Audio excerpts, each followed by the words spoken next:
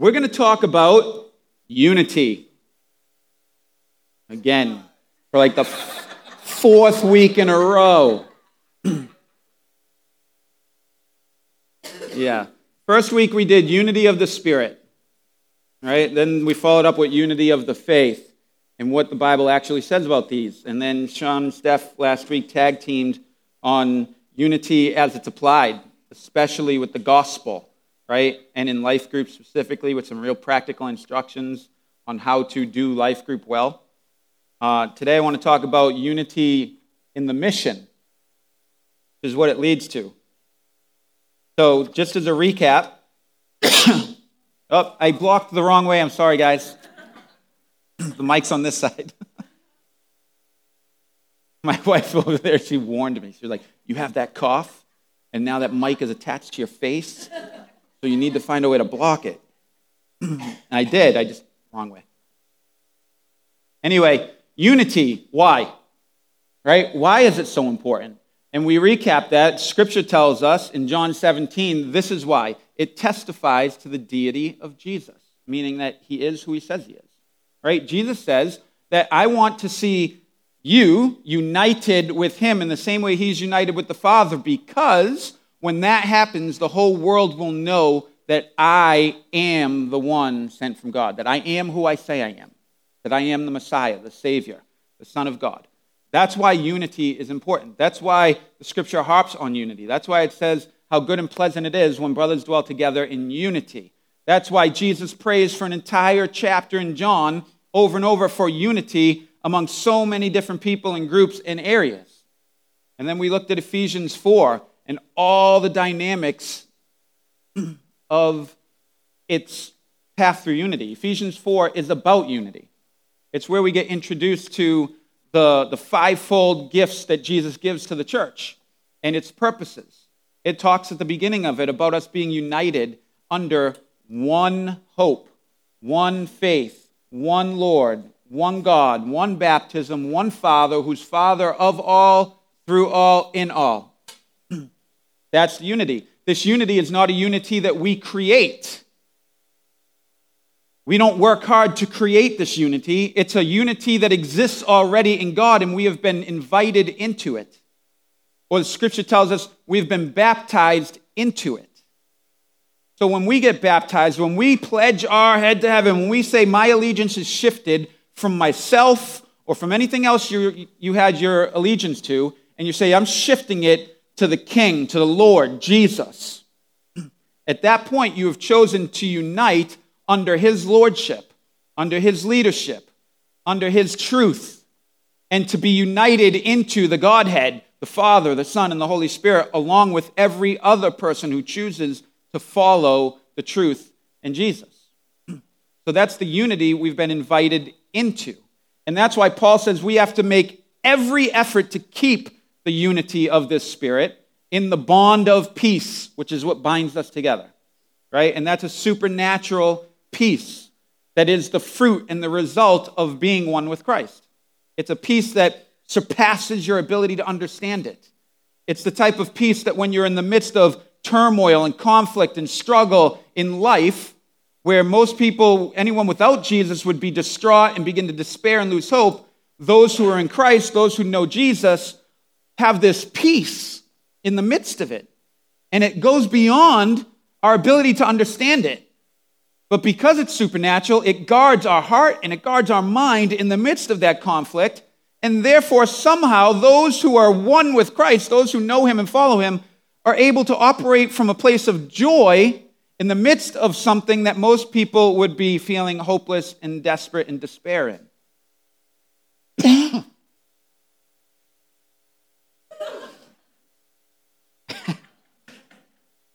I got it before the cough came out.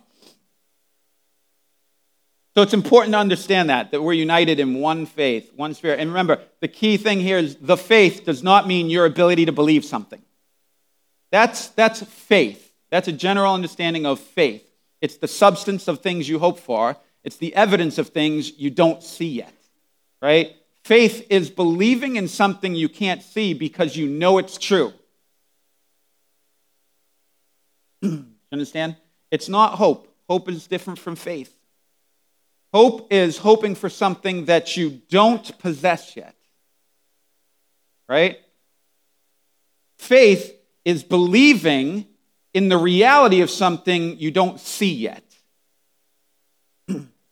I have not seen Jesus in the flesh, but I believe with all of my heart that he is exactly who he says he is and that he is God because I have experienced his truth and his relationship. I put faith in the promises of God because God is not a man that he can lie. He's unshakable. He's unchangeable. He is the greatest truth, rock solid. He will not disappoint me. So I put my faith in him, right? But I don't put my faith in any person. In any person. As good as their intentions are, my faith is never put in a person. I hope for the best for every person, and I choose to believe people. But if they were to fail or disappoint me, my faith would not be shaken or shattered. Because I've chosen to put my faith in the rock, right? In the eternal one, the one who does not change, the one who has been faithful from ages past and ages on forever. His truth is solid. It has been an anchor in my life and so many, and that is what we are united under. We are united in this one true faith. But this faith is understood in the scriptures as the way we are to live. The faith is the teachings of Christ and his apostles and the way we are to live. So we're united under that. And because of that, the Bible tells us, Paul reminds us, this is still recap, to test yourselves to see if you are still in the faith. What does that mean? That means you can be living in such a way that you are no longer in the faith. Or that maybe you never were in the faith, that you were just circling around the faith, investigating, not sure what you thought about it, but you never actually committed to this faith. You never actually encountered the truth and love of Jesus, and therefore you're what Scripture often calls God-fearers or God-seekers, right? You're very interested in them, but you're also interested in Buddha, Muhammad, whatever. Like, that's the difference, right? Those who have come to know the rock-solid, saving truth of Christ are united in it. So we're to test ourselves, and the test was this. Test yourselves to see if you're in the faith. And then Paul says, here's the evidence that you're in the faith. Jesus in you. And you're like, wow. What does that mean?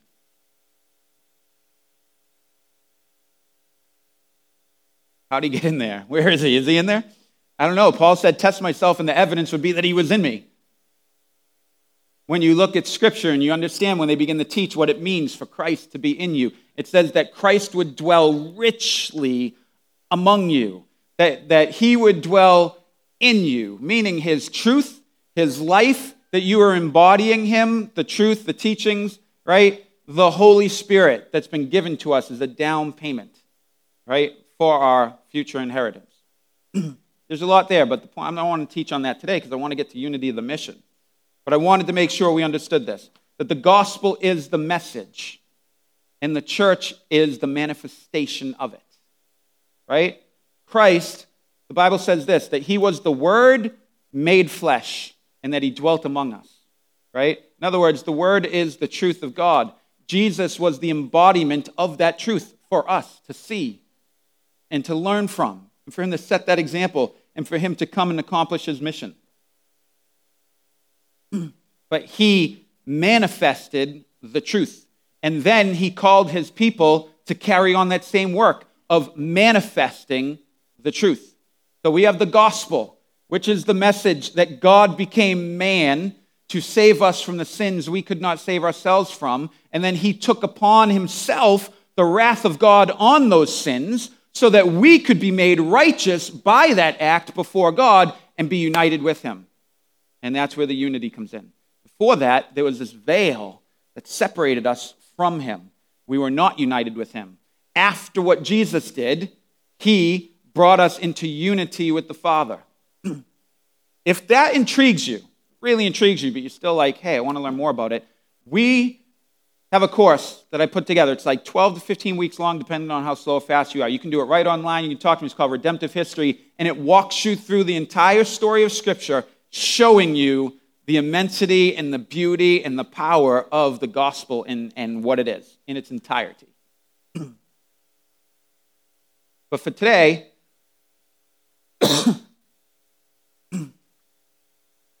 I want to talk about being united in the mission. Why is this important? Because everything is mission. Everything we do as a Christian is mission. How many of you guys personally know a missionary? Raise your hand if you personally know one. All right, now raise it high so that everyone can see it. All right, look around. These are the people who personally know a missionary. Okay, you can put your hands down. Why is that such an incomplete answer? Because of our understanding of missionary. We have this preconceived, weird idea of what a missionary is. A missionary is somebody who got connected with a mission sending organization or decided to go somewhere else to do something good for God. But you're not going to find that in Scripture anywhere. I guarantee it. I will bet you whatever you'd like to bet that you can't find that description of a missionary anywhere in Scripture, because the Bible has a radically different picture of what a missionary is. The Scriptures call them Christians. It's just true. If you want to see what the Bible calls a missionary, it's right there. Christians, followers of Christ, disciples of the one who's on mission.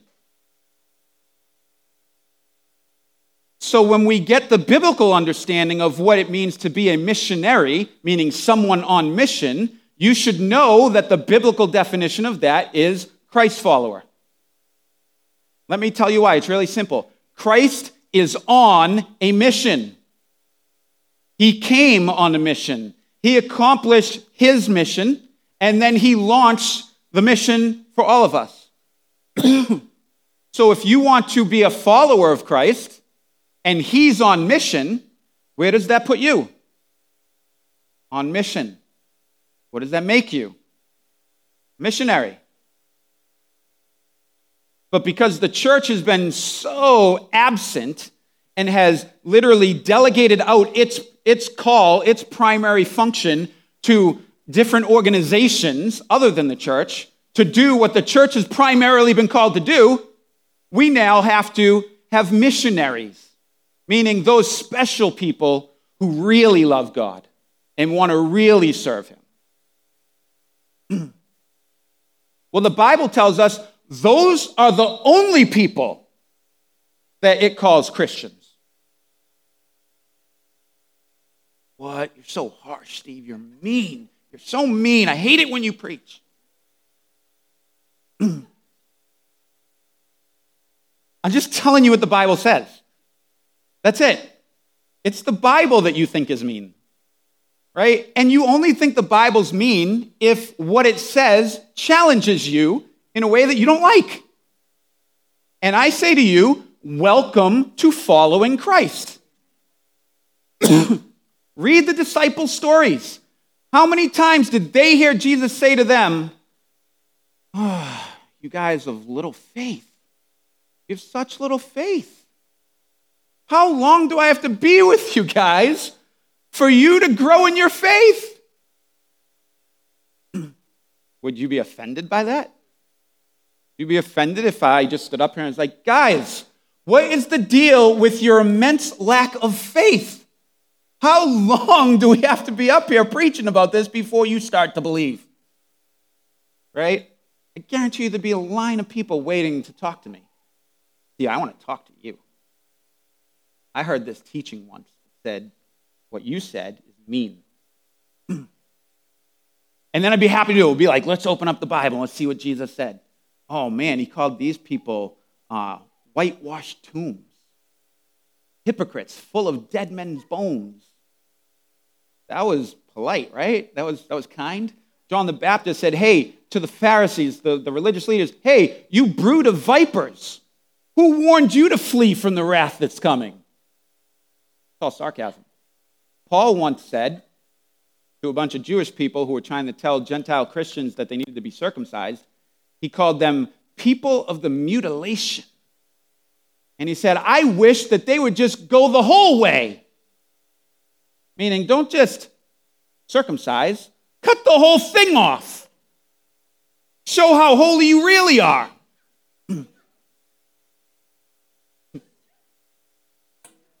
You guys are like, you're making stuff up now, Steve. That's not in the Bible. No way that's in the Bible. But again, if you read your Bible, you would have just been like, yeah, he did say that.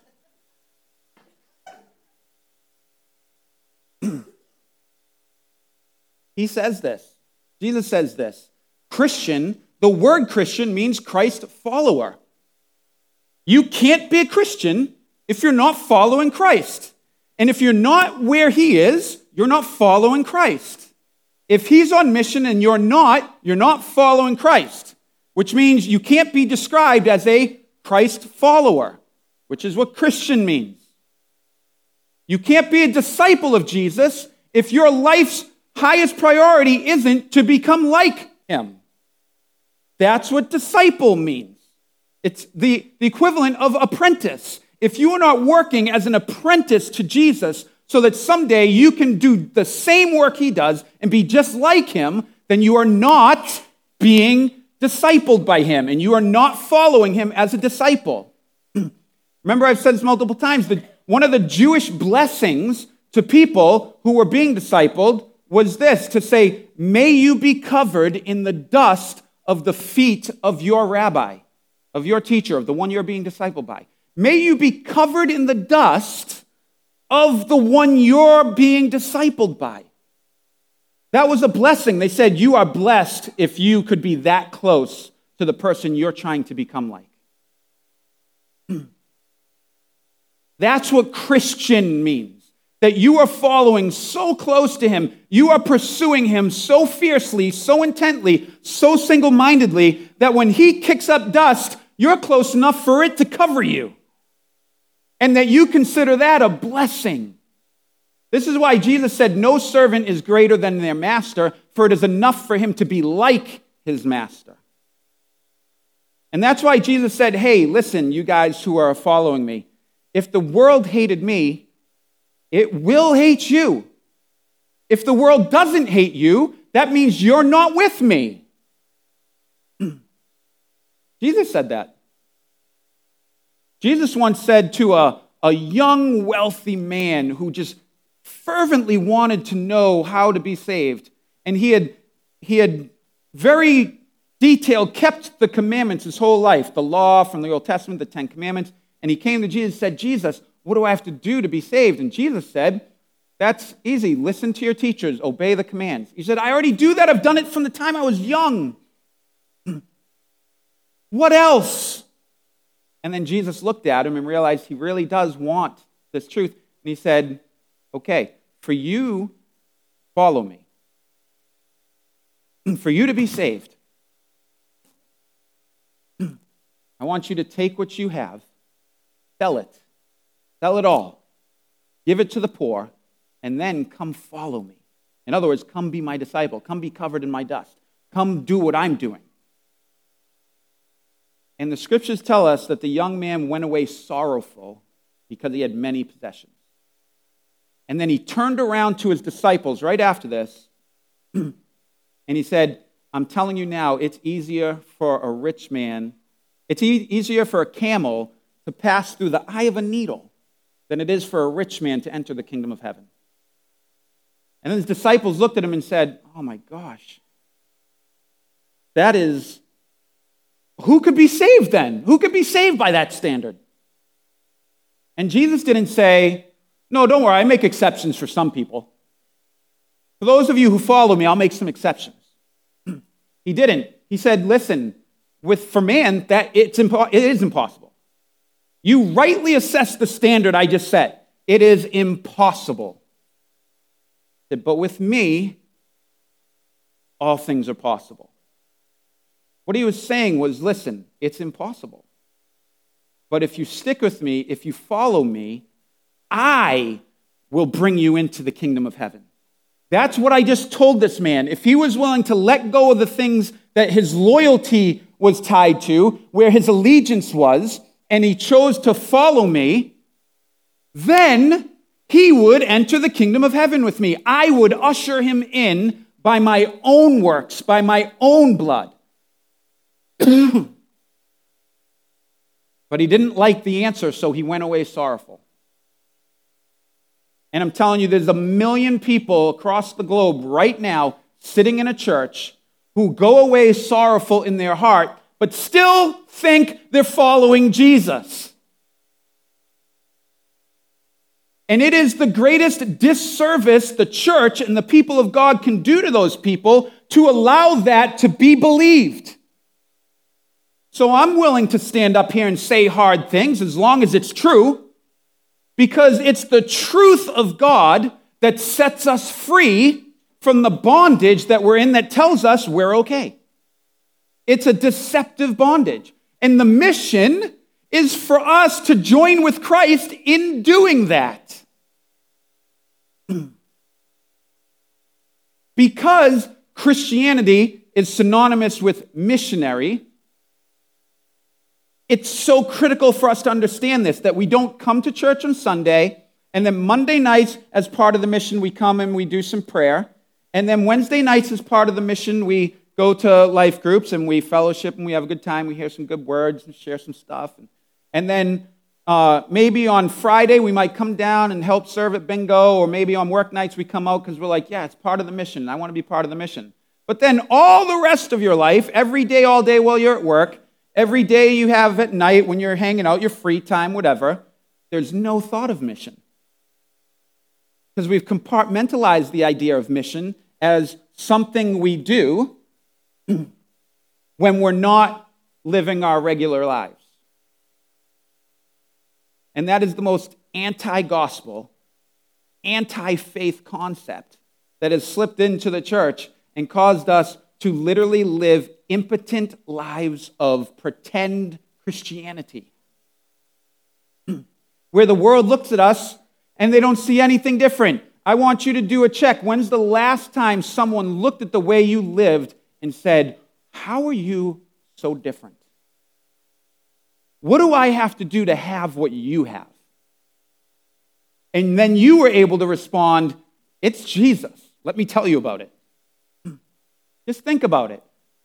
I'm not saying this to condemn you. I just want you to take an honest assessment of your life.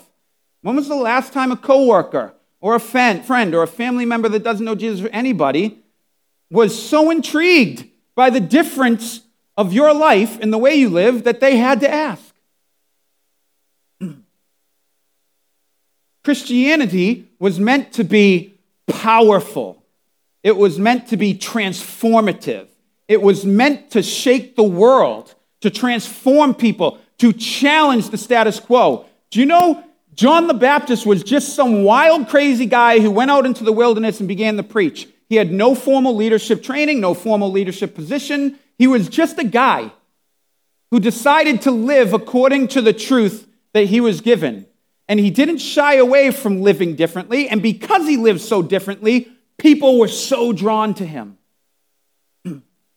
Massive crowds would come out because he lived so differently. And then when he began to preach, the truth began to resonate in these people's hearts. It's what they wanted.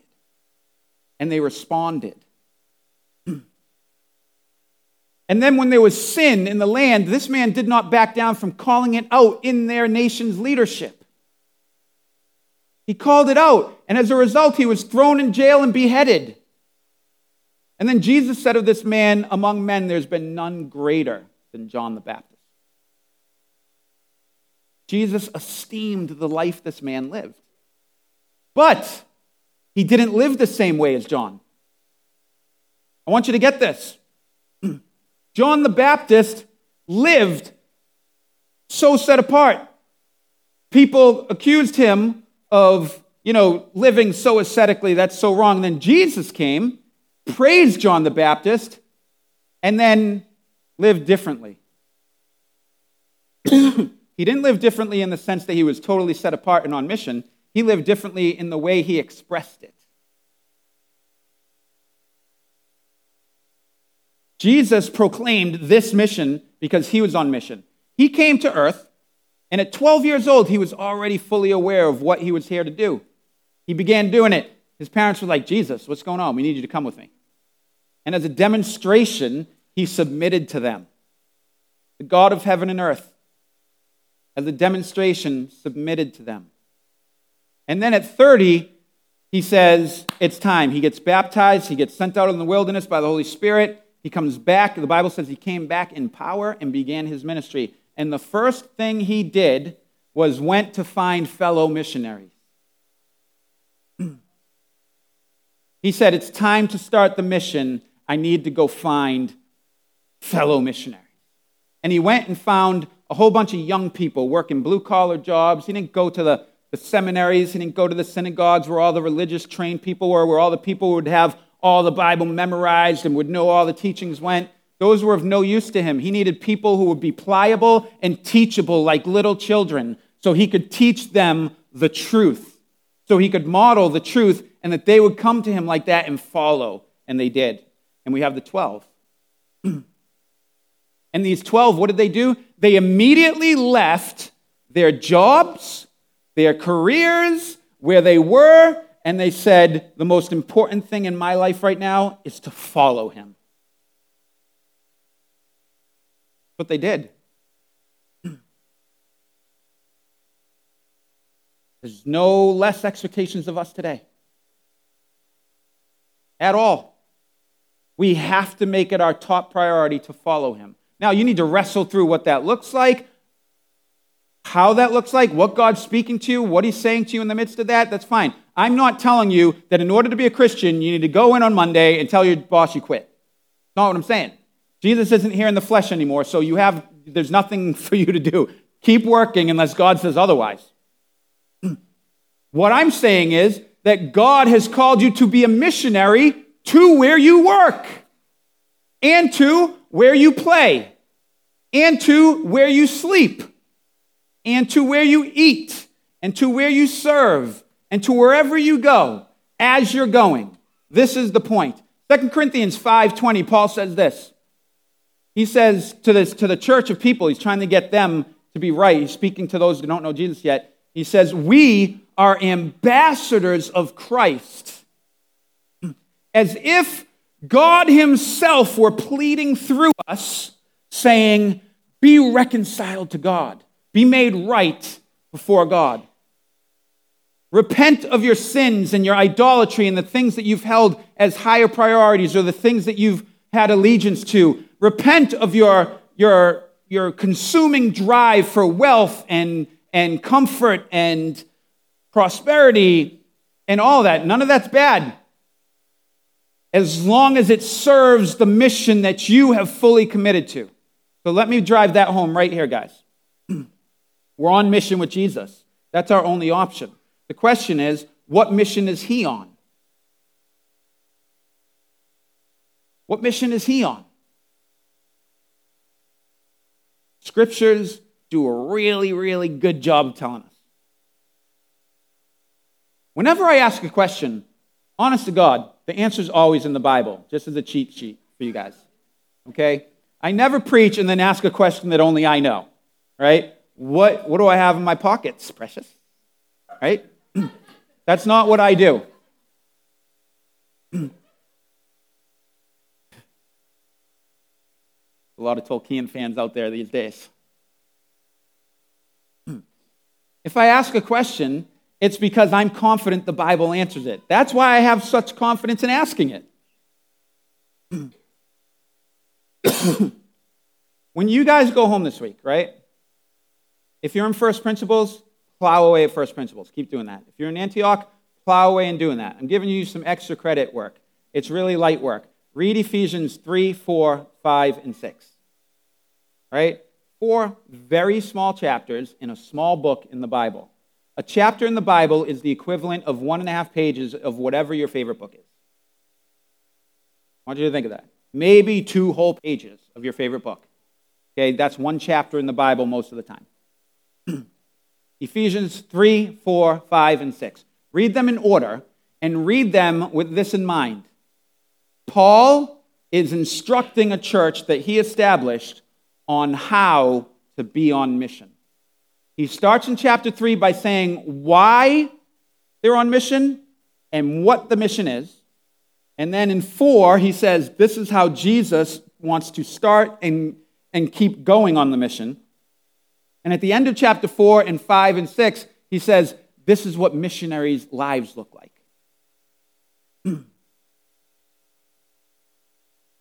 And since we are missionaries and our whole life is mission, this is why it is so important for how we live. It's why we have to live according to the way that Jesus taught us to, because we are to exemplify it. So this is what Jesus does. In Matthew 16:18, what mission is Jesus on? This is the mission. He says he came to testify of the truth. Earlier on in the Gospels, he says that. He came to testify of the truth, and it also says he came to destroy the works of the devil.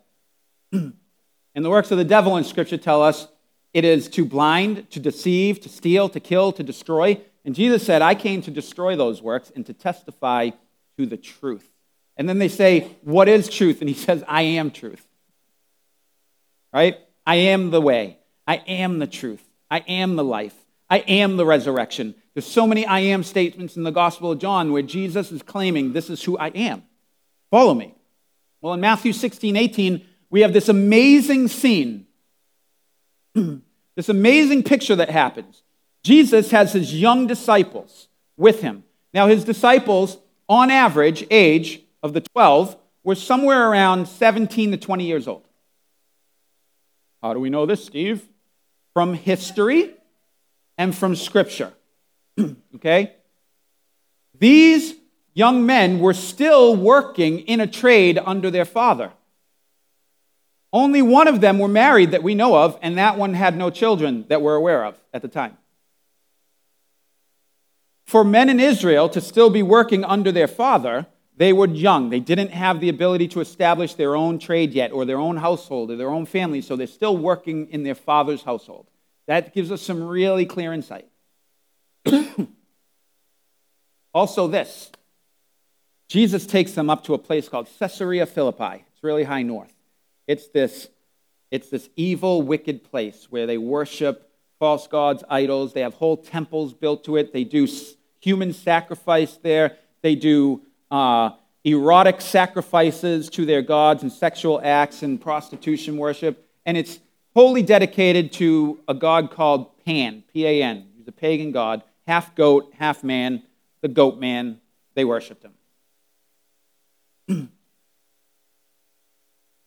And so the Jews were always told, don't go up there. That's where the pagans live. That's where the unclean people live. If you go up there, you will be defiled. And you will be unclean. And you will have to come back. And you will have to make yourself clean again through all the ceremonial washings and rituals. So don't do it. God doesn't like that place. That's what they were told. So Jesus, this really young rabbi, really young teacher, he's 32 maybe at this point, says to his teenage followers, come with me, I'm taking you guys to Caesarea Philippi. All right, and you got to imagine they were probably, but Jesus, our parents said never to go there. It's really bad up there. They do some horrific things. We will be defiled. Right? And he just says what he always says. Come, follow me. He takes them up to Caesarea Philippi, right in view of the temple of Pan himself, because we know that he was at the gates of hell, and this place that was referred to as the gates of hell was this giant cave opening in a big wall, right? And they built a temple right up to it. And it's the side of a small mountain cave area, huge dark cave, water in it, and they put the temple right up against it. And they made their sacrifices into that place. That's where they would throw the people they sacrificed, children, oftentimes. And they would decide if Pan was pleased with them by whether or not there was blood in the water after their sacrifice. So what we know today, thanks to some basic archaeology, is that this cave had a water flow. There was water in it, and water would flow, and it would flow down into a tunnel and join with the river that then flowed underground and came out to the other place. So when you throw a sacrificed body into this place. It goes down the cave drain, essentially, into the river, and then flows this way. There was also another branch that went out to the sea. So essentially, it was like the luck of the draw whether there'd be blood in the water, right? Which way did the body go? If they saw blood in the water, then they felt like their sacrifice was rejected by Pan, and they had to make another one. Because people back then were straight crazy, right? If there was no blood in the water, they felt pleased. Well, Jesus brings these people his disciples, right up to there. It's like a confrontation in their soul, in their heart. They're like nervous. This is scared. We're told never to go here. It's the elephant graveyard from The Lion King, right? That's the equivalent here. And here they are, and they're like, okay, right? People up there do bad things. Imagine it's like the equivalent of going to like the roughest parts of the city, right? And this is where they are.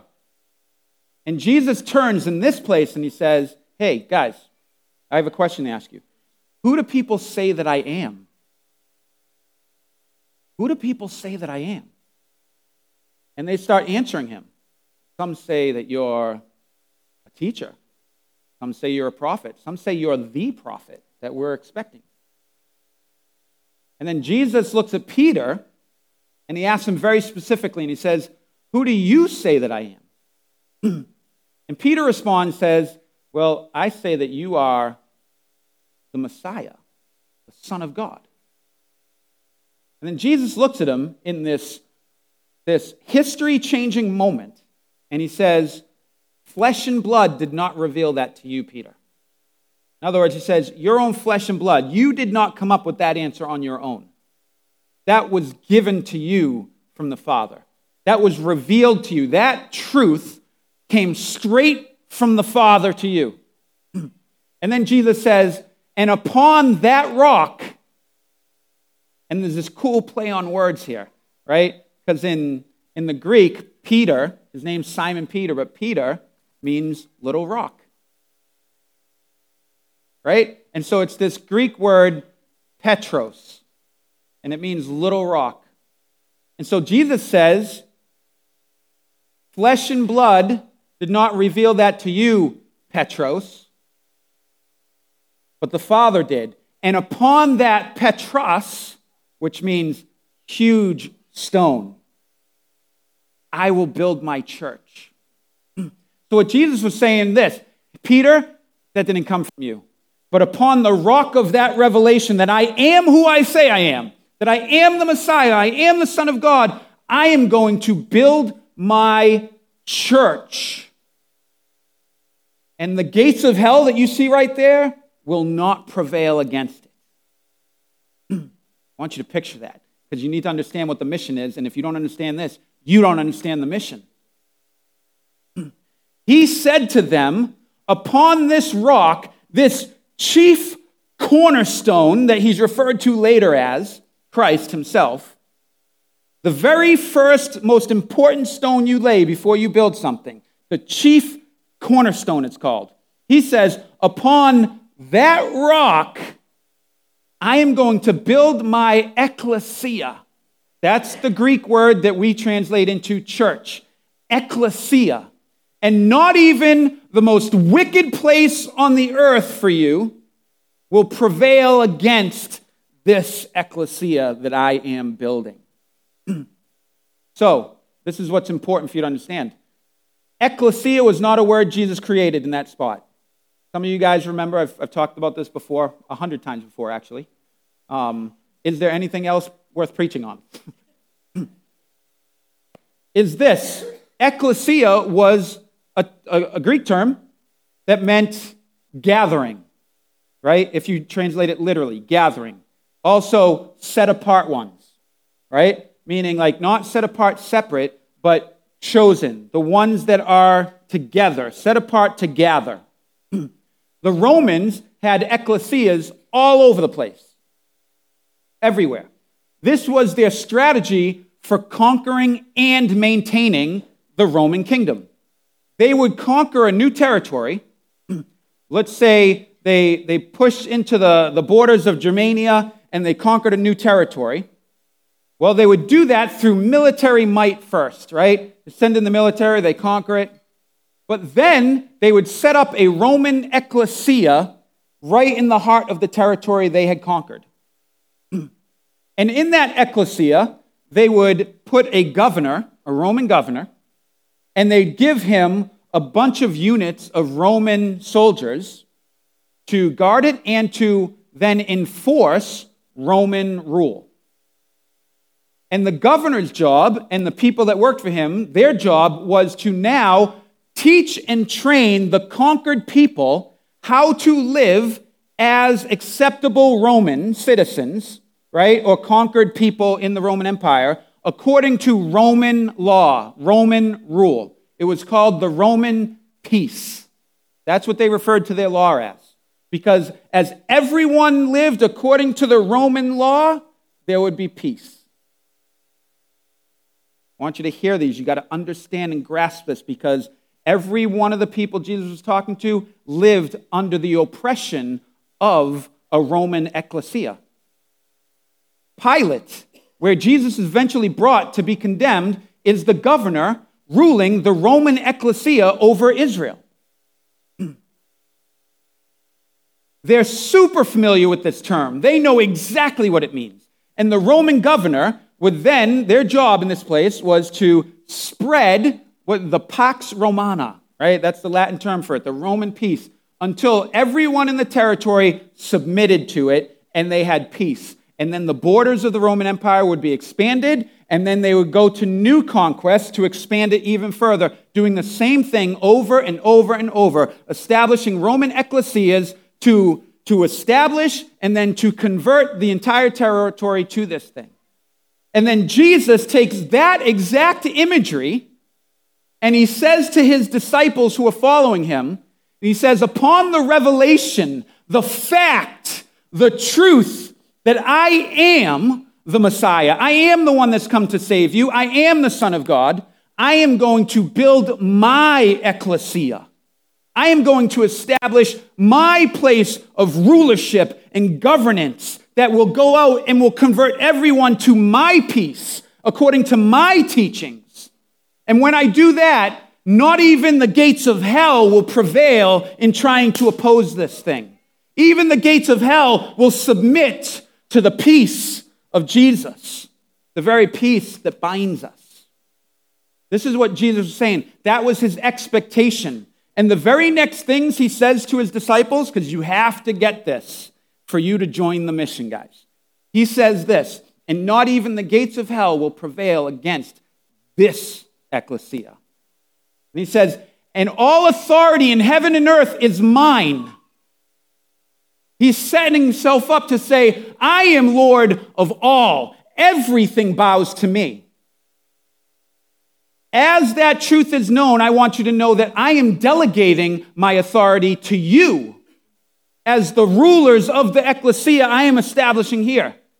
And he says, whatever you see loosed in heaven, you loose it here on earth through the ecclesia. Whatever you see bound in heaven, you bind it here on earth from the place of this ecclesia. Do you see the mission here? The church is all about the mission, and the mission is all about the expansion of the rule and reign of Christ until the entire earth is filled with his glory. And Jesus chose to do that through us. And you can be part of that us if you consider yourself a follower of Christ.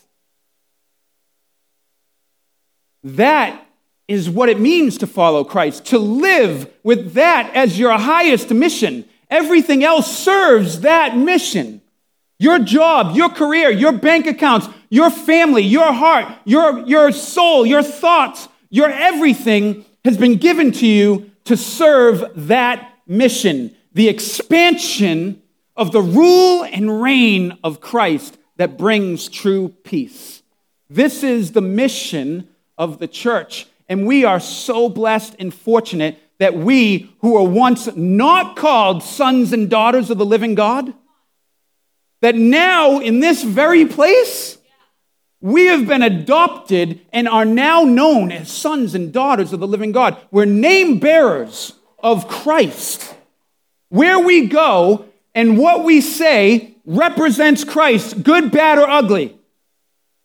And this is why it is so important for us to live the way Christ teaches us to live.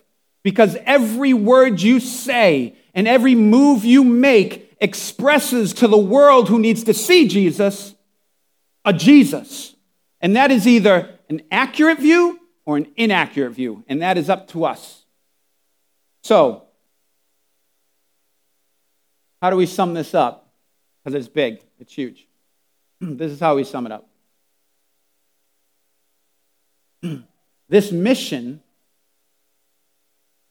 is the natural byproduct of having encountered a love you've never known before and had never known since. This love that grasps your soul, because to know Christ is to want to make him known. You want to. It drives you. It's in you. You're like, how can I not tell people about this? Do you understand? How can I not? It drives you. It's a stirring in your heart that stirs you up. In Colossians 3:12, it says it like this. Therefore, God's chosen ones, holy and loved by God himself, put on heartfelt compassion and love. Put on kindness, humility, gentleness, patience, accepting one another and forgiving one another if anyone has a complaint against another. Can you imagine that? Jesus is teaching us to be kind, gentle, and to forgive. That's wild. I can tell you that's opposite of the world's mentality. The world's mentality says this, I'll forgive, but I'll never forget. And then you're like, I don't think that word means what you think it means.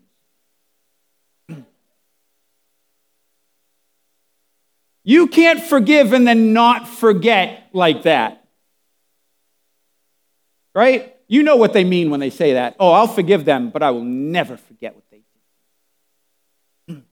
Well, Jesus, the one who has the greatest right to not forgive us and to not forget, says this, you come to me, you confess your sins to me, I am faithful and just to forgive you of all your sins and all your unrighteousness. And then I take that thing and I throw it as far away from me as the east is from the west. I throw it into the sea of forgetfulness, and I not only forgive, I forget. And I'm calling you to represent me. So what does Jesus do? Jesus says to his disciples, one of the things that's the craziest thing they probably ever heard, says this, it is better for you that I leave. And you're like, wait, God in the flesh, you're saying we're going to be better off if you leave us. And he's like, yes, but this is why. Not better off personally. Will you feel better that I leave? No, you love me and you don't want to see me go. But I'm talking about you in terms of humanity will be better if I leave. Because when I'm here, I am one human in the flesh manifesting the gospel. But when I leave, I'm going to send my spirit. And my spirit is going to possess all of you. And then that goes from one man manifesting the truth in the gospel to millions of people manifesting the truth and the gospel on this earth. And you are going to establish all these ecclesias, and you are going to proclaim and convert and release the peace of heaven to every place, every end of the earth. That's the mission, and we need to have that. So, lastly, this is when you read Ephesians 3, 4, 5, and 6, you do that little homework assignment, right? Read and look at what Jesus is saying how to live through Paul. Paul is teaching, this is how to live. I want you to do this. I want you to live kindly. Husbands, love your wives, lay your wife down for them. Wives, submit to your husbands as if unto the Lord. Respect children, obey your parents in the Lord. Like there's this whole teaching. There's a reason, because at the end of that passage where Paul is giving instructions to husbands how to love their wives and wives how to love their husbands and children how to obey, he says this about the whole point of it. He said, husbands need to love your wives and wives need to submit to your husbands and love them. And for this reason, because I'm not even talking about husbands and wives, guys. I'm talking about Christ and his church. Your marriage is meant to manifest to the world the love of Christ and his church to each other. How Christ loves his church and how the church responds with such love to that love. This is what one of his disciples said, guys. In John 13, literally the last thing I'm saying. The last scripture I'm reading, I should say. In John 13:1, listen to what it says. This is John. He was one of the followers of Christ, one of the 12. He lived with him for 3 straight years, close, followed him, served him. He knew him well. Now remember, he was one of the people Jesus kept saying all those hard statements to. He looked at John on more than one occasion and said, "You of little faith, why don't you believe? What are you doing?" He rebuked John as being referred to him as a son of thunder because he was so filled with anger and rage towards outsiders. John wanted to call fire down from heaven to burn people to death because they mocked them.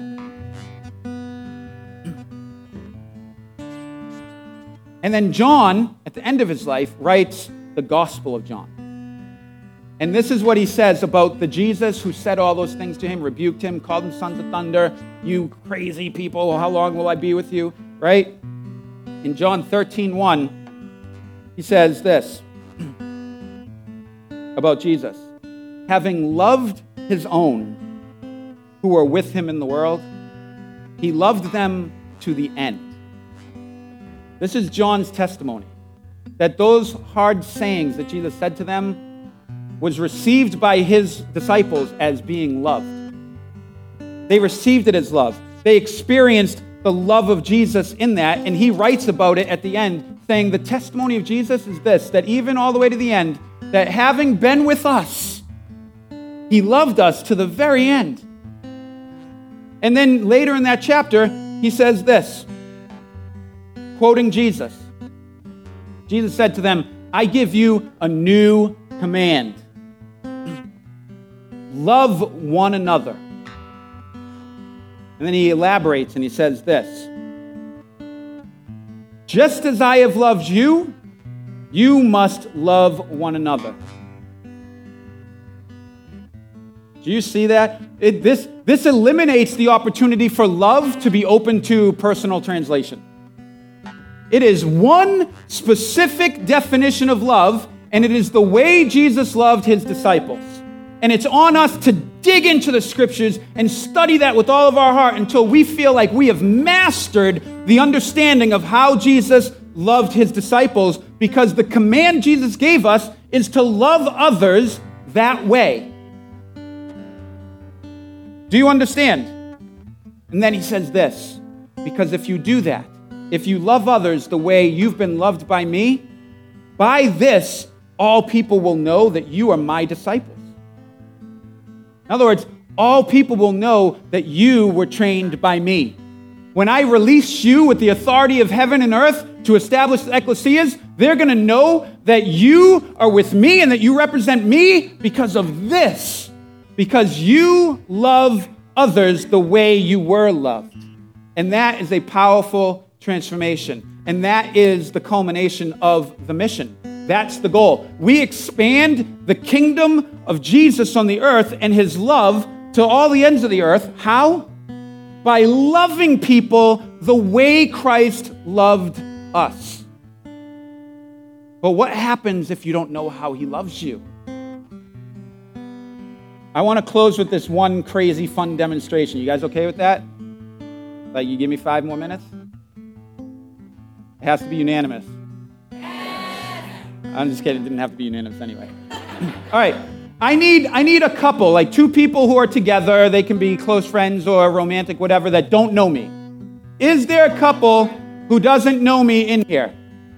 I know that there was a bunch of guesses, people I don't recognize, okay? Right here.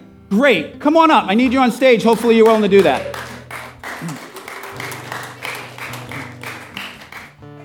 I need you both. I really do. I need you both.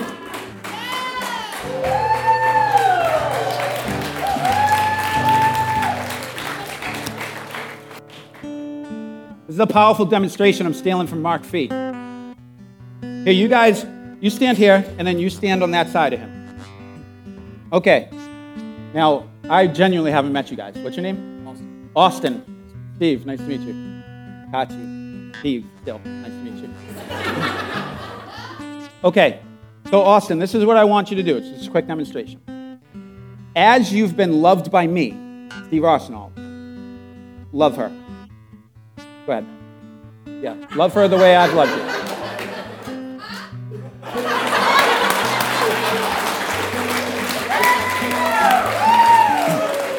Okay. He had no clue what to do, right? He's like, wait, you've loved me? All right, but now watch this. Are you, how are you at hugs? Good, all right, let's do it. I'm going to hug you. Hey, what's your name? Chase. Chase, can I hug your dad? And you? Okay, all right. Thanks. It's so good to meet you, though. No, like real hug. Yep. Oh, yeah. Oh, man. I love you, seriously. Love you in the Lord. Okay, now, Austin, love your wife as I've loved you.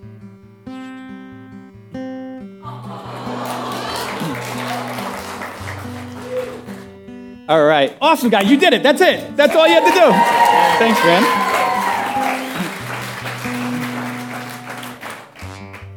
All right, guys. Do you see how simple but powerful that demonstration is? Right? Like, it's so simple. And this is Jesus. Like how you don't know how to love people until you know how you've been loved by Jesus. So the prerequisite to even being on mission is to know that you are loved and how you have been loved. To know that Jesus has loved you in word and in deed, through teachings, through surrounding you with people that care for you, that love you, that instruct you. He's provided the church, which is the family of God on the earth. When you come to Christ, you're baptized into his family. Your allegiances shift, and Jesus says, you are now mine. Where you were once not mine, lost in the kingdom of darkness, I have now made you mine, and I've transferred you into the kingdom of light, which the Bible says into the kingdom of the love of my Son. And this is the mission. And once we know this, once we have been transformed by the love of God, the mission becomes the obvious conclusion to our life. Man, I have been so deeply loved by the Father. And he did this for me and transferred me from here to here. It is now my great pleasure and joy to take part in the mission with Jesus, to go love others that way. And sometimes that love is a hug when they're down and they're desperate. Sometimes it's a firm presentation of the truth when they're so lost and deep in their own sin and they don't see it. Sometimes it's a hard and long conversation explaining to them why Jesus is God. Apologetics come into play sometimes, but really the heart of it is this. You have been loved, and now you're loving them. In whatever way the Holy Spirit leads you to do that, you love them, but always unto this, to the expansion of the kingdom of Jesus on the earth. Soul by soul by soul. He who wins a soul is wise, it says in Scripture. And this is God's desire in Scripture. It tells us that all people would come to know him. And then he said, guys, I've called you, I've loved you, I've empowered you, and I've appointed you to join this mission with me and go establish ecclesias everywhere you can to the glory of God. That's the mission, guys. This is what I want us to think about. So remember, Ephesians 3, 4, 5, and 6, read it in the context of this message. Listen to the message again. It's online. Then read those chapters and see what God shows you and speaks to you, because he's going to talk about the details of your life, the things that he'll point out to be like, listen, this is cool, but it doesn't quite demonstrate who I am. This is not united with who I am and what I want for you. I have something better for you, a place where real joy will come from.